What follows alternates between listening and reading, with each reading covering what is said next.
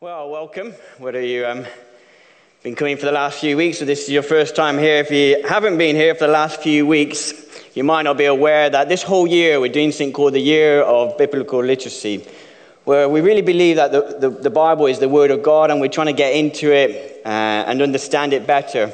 But the last kind of 4 weeks, we've been trying to do like an overview of the Bible very, very quickly.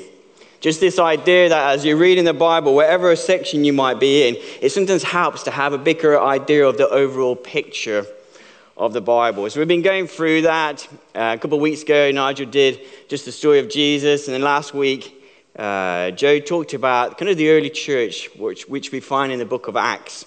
And some of the crazy things that God did through the Holy Spirit amongst the people there. But the Bible is not just meant to be a story. I mean, there are stories in it. It's not meant to be an aspect of poetry or some little bits that we find in it. The idea of the story of the Bible is it's something that we're meant to live. It's something that we're meant to outwork. It's something that we're meant to allow it to affect us the way that we do everyday life. And so today I'm talking about, I can't remember what they're living in the story, staying in the story, finishing the story. You can call it many things, but we got Acts. And then in the last book of the Bible, it's called Revelation. It's like, well, how do we fit into it? What does it look like? But just to start off, because I know some people here like quizzes. And so, Becky, if you could just, they're going to play a song, and I want somebody to tell me, it's going to be like maybe 20 seconds. Tell me who wrote this. What's this song? There's a prize.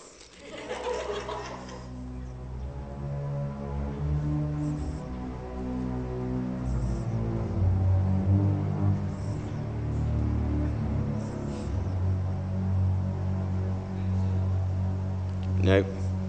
Sorry, what did you say? Yeah, Schubert. Which one? Yeah, brilliant. What is it more famously known as? Yeah, you got it. I'm happy with that. I'm not going to guess more. I don't know if you said that as well, Josh. I can't remember because you said Schubert. I didn't. But we can split it if you got it as well. Wow, well done. That is Schubert's 8th Symphony, also known as the Unfinished Symphony. That's why it's given as its title. Now, you might be thinking, why is he playing this piece of music? Because, like Schubert's Unfinished Symphony, it kind of comes to an end. It wasn't finished. But recently, in the last few weeks, I'm never sure how you pronounce this, Hawaii, the kind of Chinese, Hawaii, the Chinese, I'm just going to call it, the Chinese technological company, they decided they wanted to finish this unfinished symphony. So what they did was they gathered a load of kind of technological musicians and conductors, and they listened to the kind of the tone and the texture and the style of what was written by Schubert and used it to finish it off. There's like, this is what we know, and based on what we know, this is where we think he would have gone if we completed it. Now, you might be thinking, what's this got to do with staying in the story, finishing the story? Because in some ways, what we have is an unfinished symphony. The book of Acts is an unfinished symphony because it's just the beginning. And so if we are called to finish off this symphony, if we are called to finish off this story, a bit like the Chinese company had to do, we got to look at what is the kind of the texture, the tone, the style of what is there. And so as you read a book of Acts, you see just this kind of theme coming through it, the story of redemption, the story of transformation, the story of lives and communities impacted by God. We see people who are sick walking. We hear people who are just walking in the shadow, been in the shadow of one of these people who follow Jesus, being healed. We hear of people encountering God in temples. We hear of people encountering God in prisons. We hear of whole communities coming to Jesus just at once. This is the story. And we're invited to finish the symphony. You know, sometimes if you're around church, we use this phrase that one of our visions is to lead our communities into life. And I don't know about you, sometimes that feels a little bit wishy-washy. What does that mean? Well, this Acts is what it means. This is like the beginning of the symphony. To lead our communities into life is some of the things I just talked about. The known world of that time was radically impacted by disciples of Jesus following the call on their lives and seeing their communities change. It's like the book of Acts is a bit like a relay. It's like they've been running the race. Jesus said to them, go and transform the world around you. Go and transform the communities around you. Here it is, and you passed the baton on. And now the baton's coming to us. Are we going to put our hands out and grab it and run with it? And so as everybody over the years has been trying to work out how to finish the story. How do we stay in this story? How do we finish off this symphony? You know, people have studied the book of Acts and the kind of the methodologies and the way they did things. And there is a lot to learn from that. A lot of my work, trying to send people to go and work in Muslim majority countries is like, what can we learn from that to see that outworked? But whatever kind of methodology and whatever way you look at it, if we're going to outlive this story, we need to have the culture. I used to be a business lecturer, and the defined culture is the way you do things around here. What was the way that they did things in Acts? The way they did things in Acts, the kind of the common denominator is the Holy Spirit. The key to unlocking this symphony, the key to unlocking us finishing the symphony of bringing transformation into our communities is the Holy Spirit. Being Spirit-filled and immersed in the Holy Spirit. That should excite you. You're looking very kind of like shell-shocked or something. That is what it means. So why is the Holy Spirit so important? If we want to lead our communities into life, if we want to finish this symphony, this beautiful symphony off, why is the Holy Spirit important?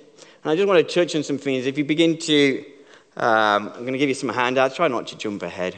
I don't know what it's like. I'm never sure where to put it. Why is it not working? Can we just click it on wherever this is not working? The first reason why the Holy Spirit is important is the Holy Spirit tells you who you are and what you carry. There's a passage I put up there, and I'm going to read a little bit more from there. This is from Romans chapter 8. And it says this. You've got one translation on your sheet, the Passion Translation. This is the NIV. For you did not receive the spirit of slavery to fall back into fear, but you have received the spirit of adoption as sons or daughters, fill in the gap, by whom we cry, Abba, Father. The Spirit himself bears witness with our spirits that we are children of God. And if children, then heirs. And the heirs of God, with fellow heirs with Christ.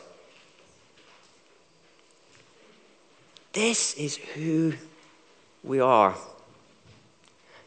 In some ways, I only got a short time to explain this. But if we're going to outwork the story, we need to know who we are. We can't even, let alone start the story, let alone stay in the story, yet let alone live the story, if we don't know that we are sons and daughters of Christ. This can now work itself in many ways. You know, Joe was saying we're going to be doing this training next week on scattered servants, and one of them is to do with praying for sick people. If we don't know that we are sons and daughters of Christ, it's very easy when you start praying for sick people to kind of come with a slave begging mentality. Oh God, please, if you're in a good mood, if I've kind of read my Bible this morning and I'm up to date with the year of biblical literacy, then maybe you will heal this person. I don't know if, I sometimes have certain thoughts as I wake up and I kind of feel like, yeah, I can pray for somebody because I've done this, that, and the other. Am I the only one that sometimes feels like I can earn people getting healed? I'm just like, okay, that's just me then. Everybody can pray for me at the end. But I don't know, but I see that. I sometimes see it when I'm praying with people and they're praying for somebody else. It's like, are you coming as a child of God? Or are you coming as a slave? It is just so crucial. I've just got a couple of quotes. Just from a couple of different people who've got like a great track record when it comes to praying for the sick. I'm just using that as one example. So a guy called Danny Silk says, so living a supernatural lifestyle, which is like finishing off the story, where signs and wonders follow us, is totally dependent on living out of true identities as sons and daughters of God. Having a proper revelation of our identity determines the level of kingdom authority we walk in, which will determine the amount of influence we have in bringing the kingdom of God to earth. It's crucial.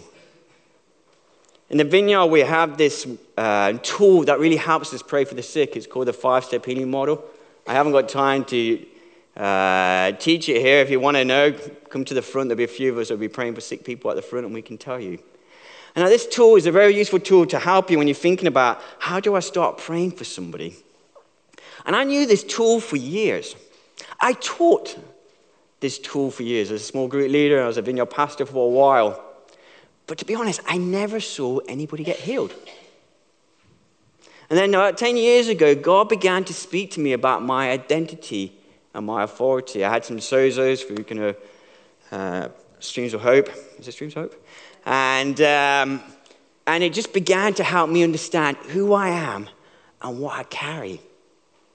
And it was like I began to do the same things. I was still using the same tool, but suddenly more and more people began to get healed. Sometimes when I'm teaching on praying for sick people, and people say to me, what's the 2 greatest pieces of advice you can give? And I say, 1, pray for the sick, because if you don't pray for the sick, you're never going to see the sick get healed. And secondly, know who you are in Christ. I know that if for a period of time I do not see people get healed, at some point I've begun to forget who I am. You see, when you know you're a child of God, it affects the way that you interact with your Father. Now, if you come to my house and you came in and you just started rummaging through the refrigerator, I'd kind of think like, that's just a little bit like weird. I don't know if I invite you back again. Particularly if you took something I particularly wanted. There's some things in my refrigerator I'd be very happy for you to take. But my children, it's different for them with certain parameters. Because they're my children. They have, because of who they are, because of their identity, they have a different authority when it comes to my refrigerator. God's got a refrigerator. Do you know that? Or a pantry. Whatever situation people are in, be it hope, peace, be it healing of any other description you want, it's there. And as a child of God, it affects me going in. And I'm just focusing on one aspect of identity. I could look at another one that's mentioned there, a hair. I am, not only am I a son, I know I'm very bad at pronouncing that word. I got an inheritance because of my dad. He is the King of Kings. And again, these are things I know, things we know. But do we live from that place? He is the King of Kings. Those who know me know I deal with different countries, Muslim countries. I'll tell you what, it really helps me when I know he's the King of Kings and he's the Lord of Lords and the whole earth belongs to him. It affects the way that I kind of go into the situations. It affects my expectation. It affects the way that I interact with situations. And we need that. If we're going to end the story, we need to know that we are children of God. Because you can't give what you don't know you have. There's an interesting story that if you've been brought up in church, you even know the song. It's right there in the beginning of Acts, where Peter and John went to pray. They met a lame man on the way. What did he say? Silver and gold have I not, but what I have I give to you. You cannot give what you do not know you have. You got to know who you are, and you only know what you have when you know what your identity is. A bit like, when you're at school, my kids sometimes bring back other people's jumpers and stuff. And you look at it and you know whose it is because what's written on it. We can only give away and take hold of what we have our names on, what God has given to us. We need to know who we are and to outlive that. And so that is crucial. I was having a conversation with God, I don't know, about a week ago, and because I was thinking about this, and so God says, well, do you really believe you're a child of God? So yeah, can I go through seasons where I kind of ebb and flow? I always know in the theory in my head, but it doesn't always outwork in my life. And so he says, what would you like for Winchester Vineyard? And I was thinking, what would you want me to say? No, I didn't. And so I thought, what do I want? And we talk a lot. We want to see people come to Jesus. We want to see marriages transformed. We want to see dead raised. And I was thinking, which one should I go for? But you know what I asked for? I prayed for myself and I prayed for us as a church that we would know who we are in Christ. Because I know if we get that, we will get the other stuff. And so let's press into that. One of the questions I put on your sheet, and I haven't got time to press into this more, but it's to do with taking time to let God speak to us.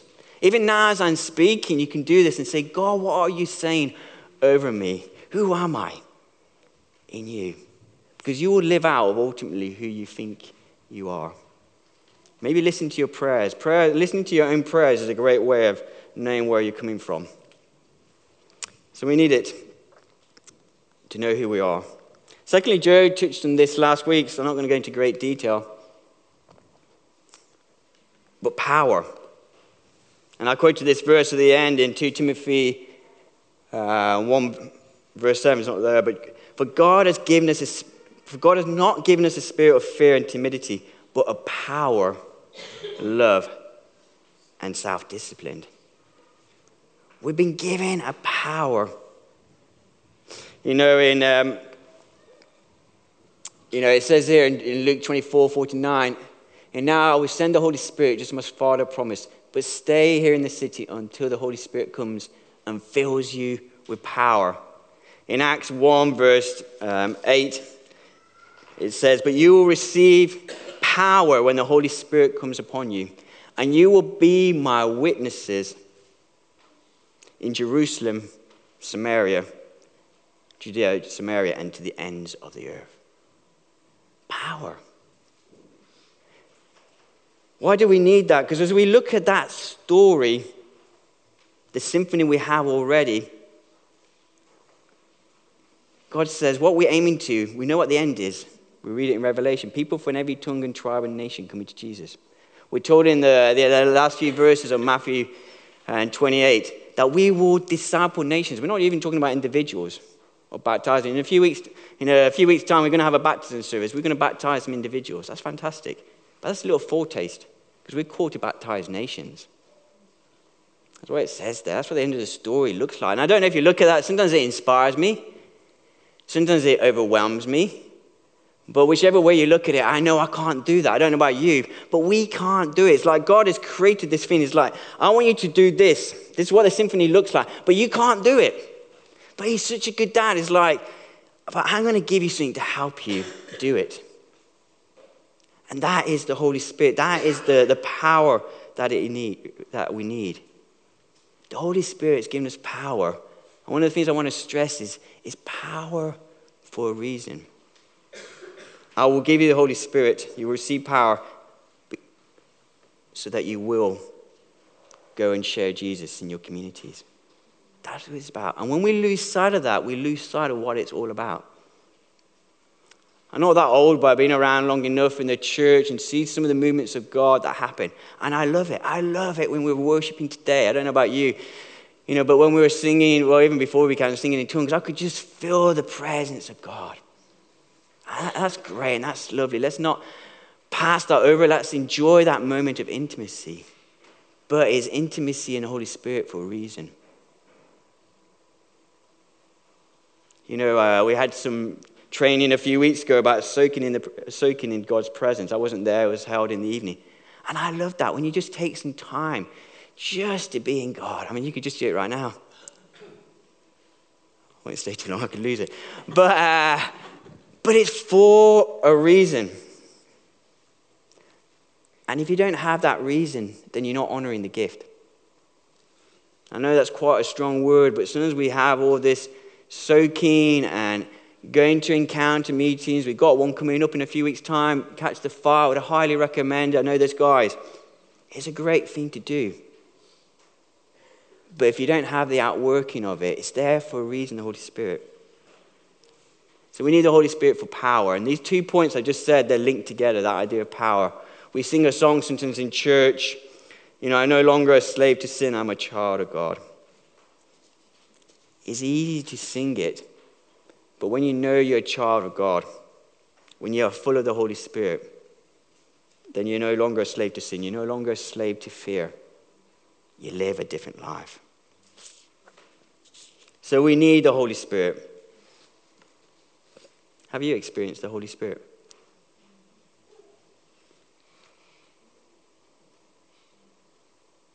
If you haven't, you're in the right place. I mean, he can come anytime. I first, I'm still going to keep roughly to my note. I first encountered the Holy Spirit. I mean, this is the goodness of God. I first encountered the Holy Spirit when I was 11. And I was fighting my brother. My brother and I, he's my older brother, we were fighting all the time.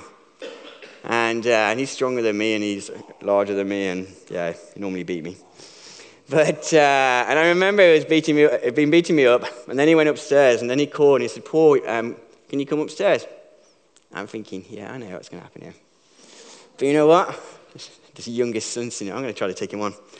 And he was just praying, and the Holy Spirit came. Joe was talking about the kind of speaking in tongues. That just began to happen. My mum kind of came along thinking, where are the boys that normally are fighting? And then the Spirit of God fell on her. And my sister wondered where the rest of the family was. And then my dad had been out doing some training, came back and thought where his family was. That's the goodness of God. But my question is, have you experienced the Holy Spirit? If not, just even as I'm speaking, just begin to say yes. God, meet me. God, encounter me. Because that's what you need. And if you have, and you can look back and experience, I'd encourage you just to press in more. You see, the idea of the Holy Spirit is it's an ongoing encounter with God. There's a verse in the Bible in Ephesians 5, verse 18. It says, do not get drunk on wine, which leads to debauchery. Instead, be filled with the Holy Spirit. Instead, be filled with the Holy Spirit. Now, the word about being filled with the Holy Spirit, not, as you pick up, I'm not the greatest kind of linguist in the world, but the word there is present continuous. So it's not like be filled and it's a one-off thing. It's like be filled and carry on being filled and carry on being filled. I don't know about you, I need to be filled. There's a famous American evangelist called D.L. Moody, and he was asked, why do you keep telling Christians to be filled constantly with the Holy Spirit? And he said, because I leak. And I don't know about you, but I leak. We've had a great weekend celebrating the boy Daniel's birthday, and we had loads of people around, and it was great. But I told you what, I leaked. I'm kind of borderline introvert, extrovert, and I just, a little bit weary. And it's like, I just need more of you. You go into situations that are just hard. We leak.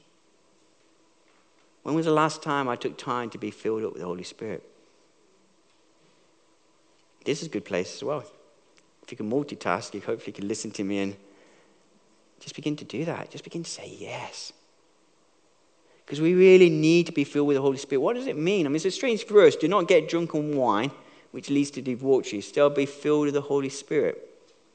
Right, you're talking about wine, now you're talking about Holy Spirit. Why? Because if you know anything about wine or alcohol, what does it do if you drink too much? What does it affect?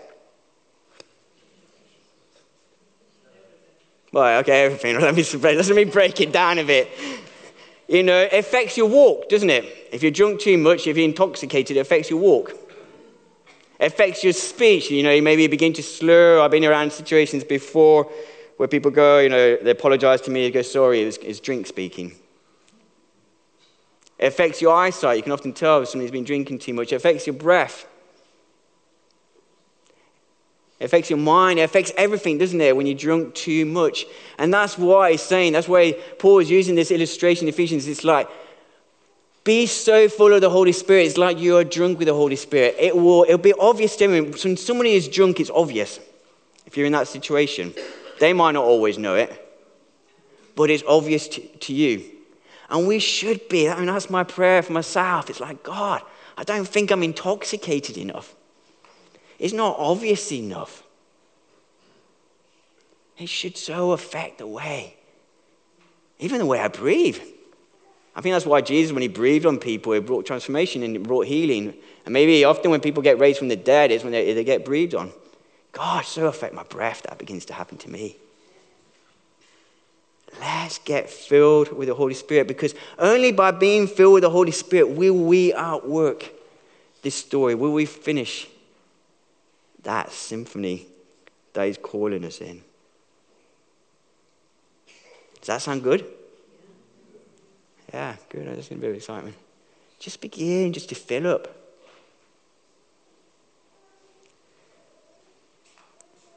So we need to be filled up. And we also need to keep in step. I'm going to jump a slide. Yeah, if you can go next slide. If you can go one more slide, Becky.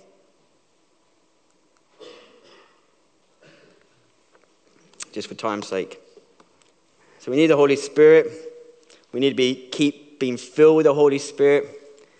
We need to keep in step with the Holy Spirit. If we're going to outwork this story, we need to keep in step with the Holy Spirit. And I've got the verse up there, Galatians 5, verse 25. If we live by the Spirit, let us also keep in step with the Spirit.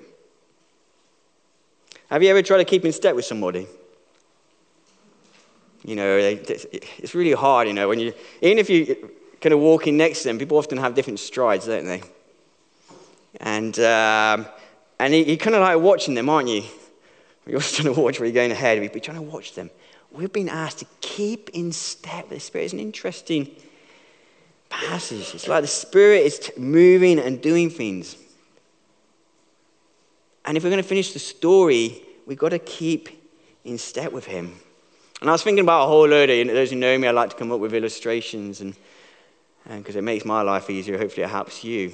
And it could be a whole load of different things. One is keeping in step with it, is just listening to his voice.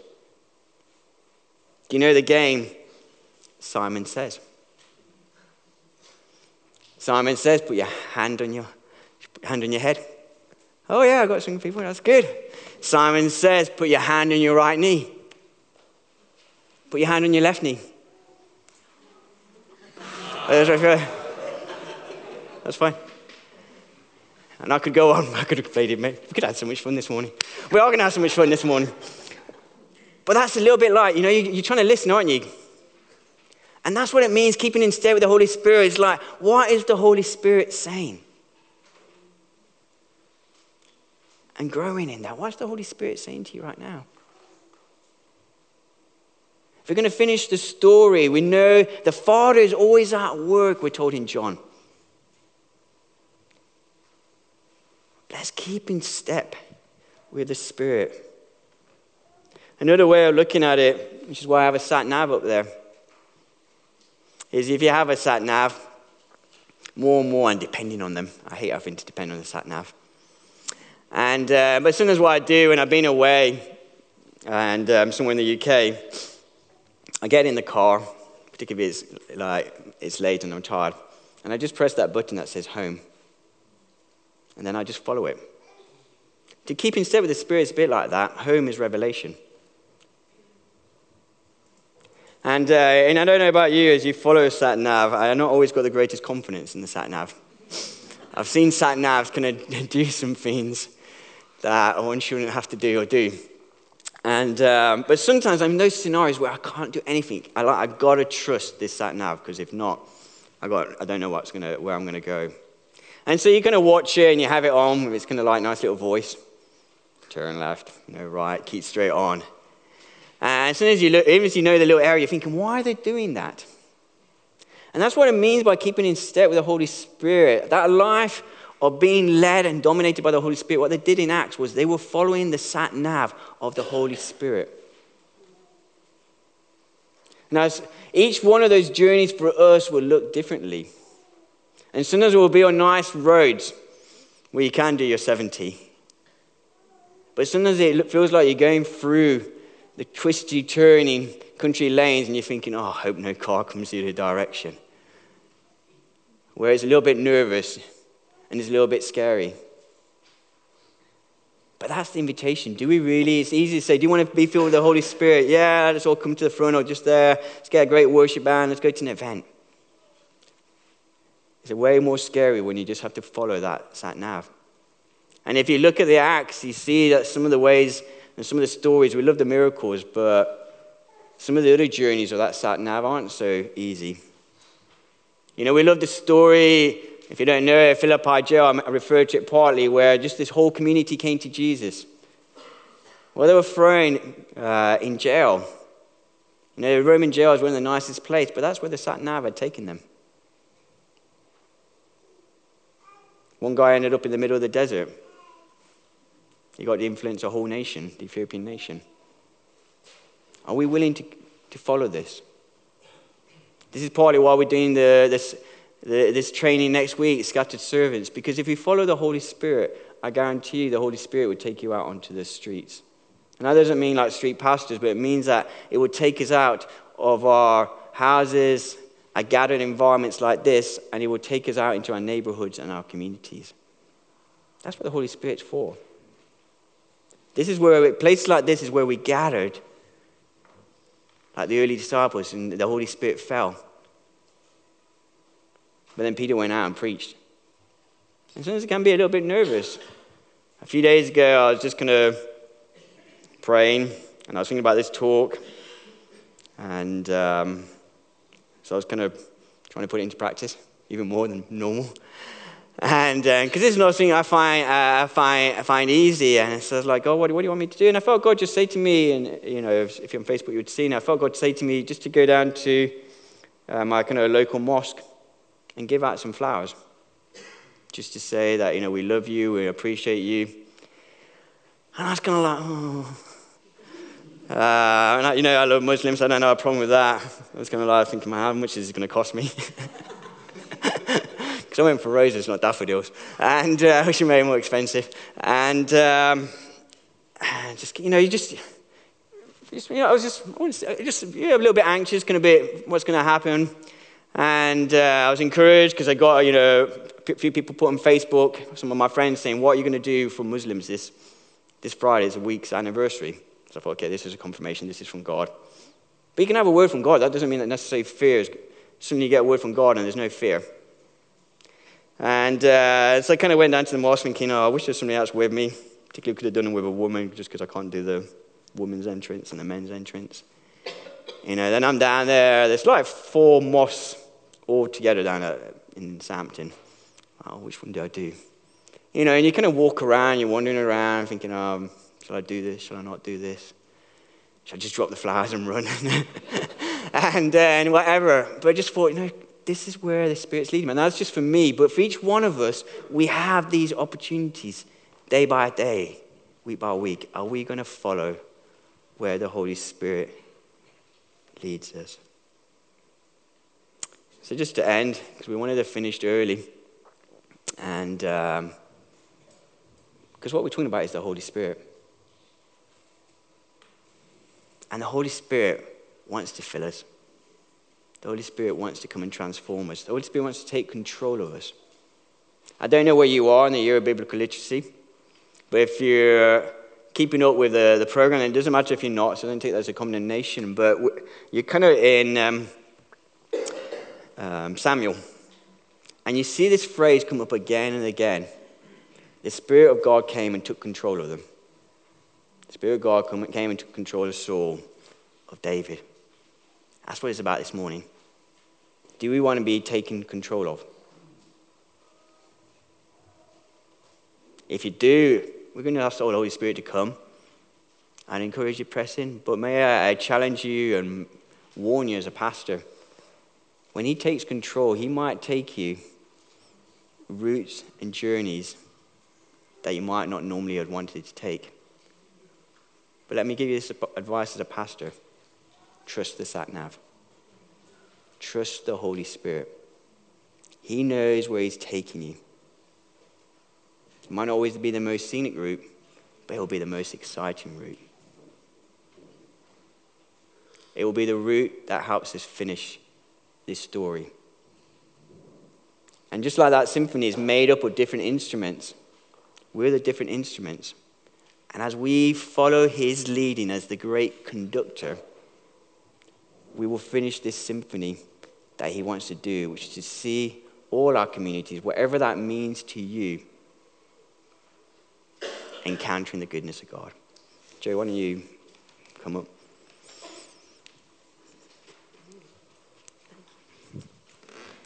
Well, thank you, Paul. So God is here, as we've said. Why don't we stand together?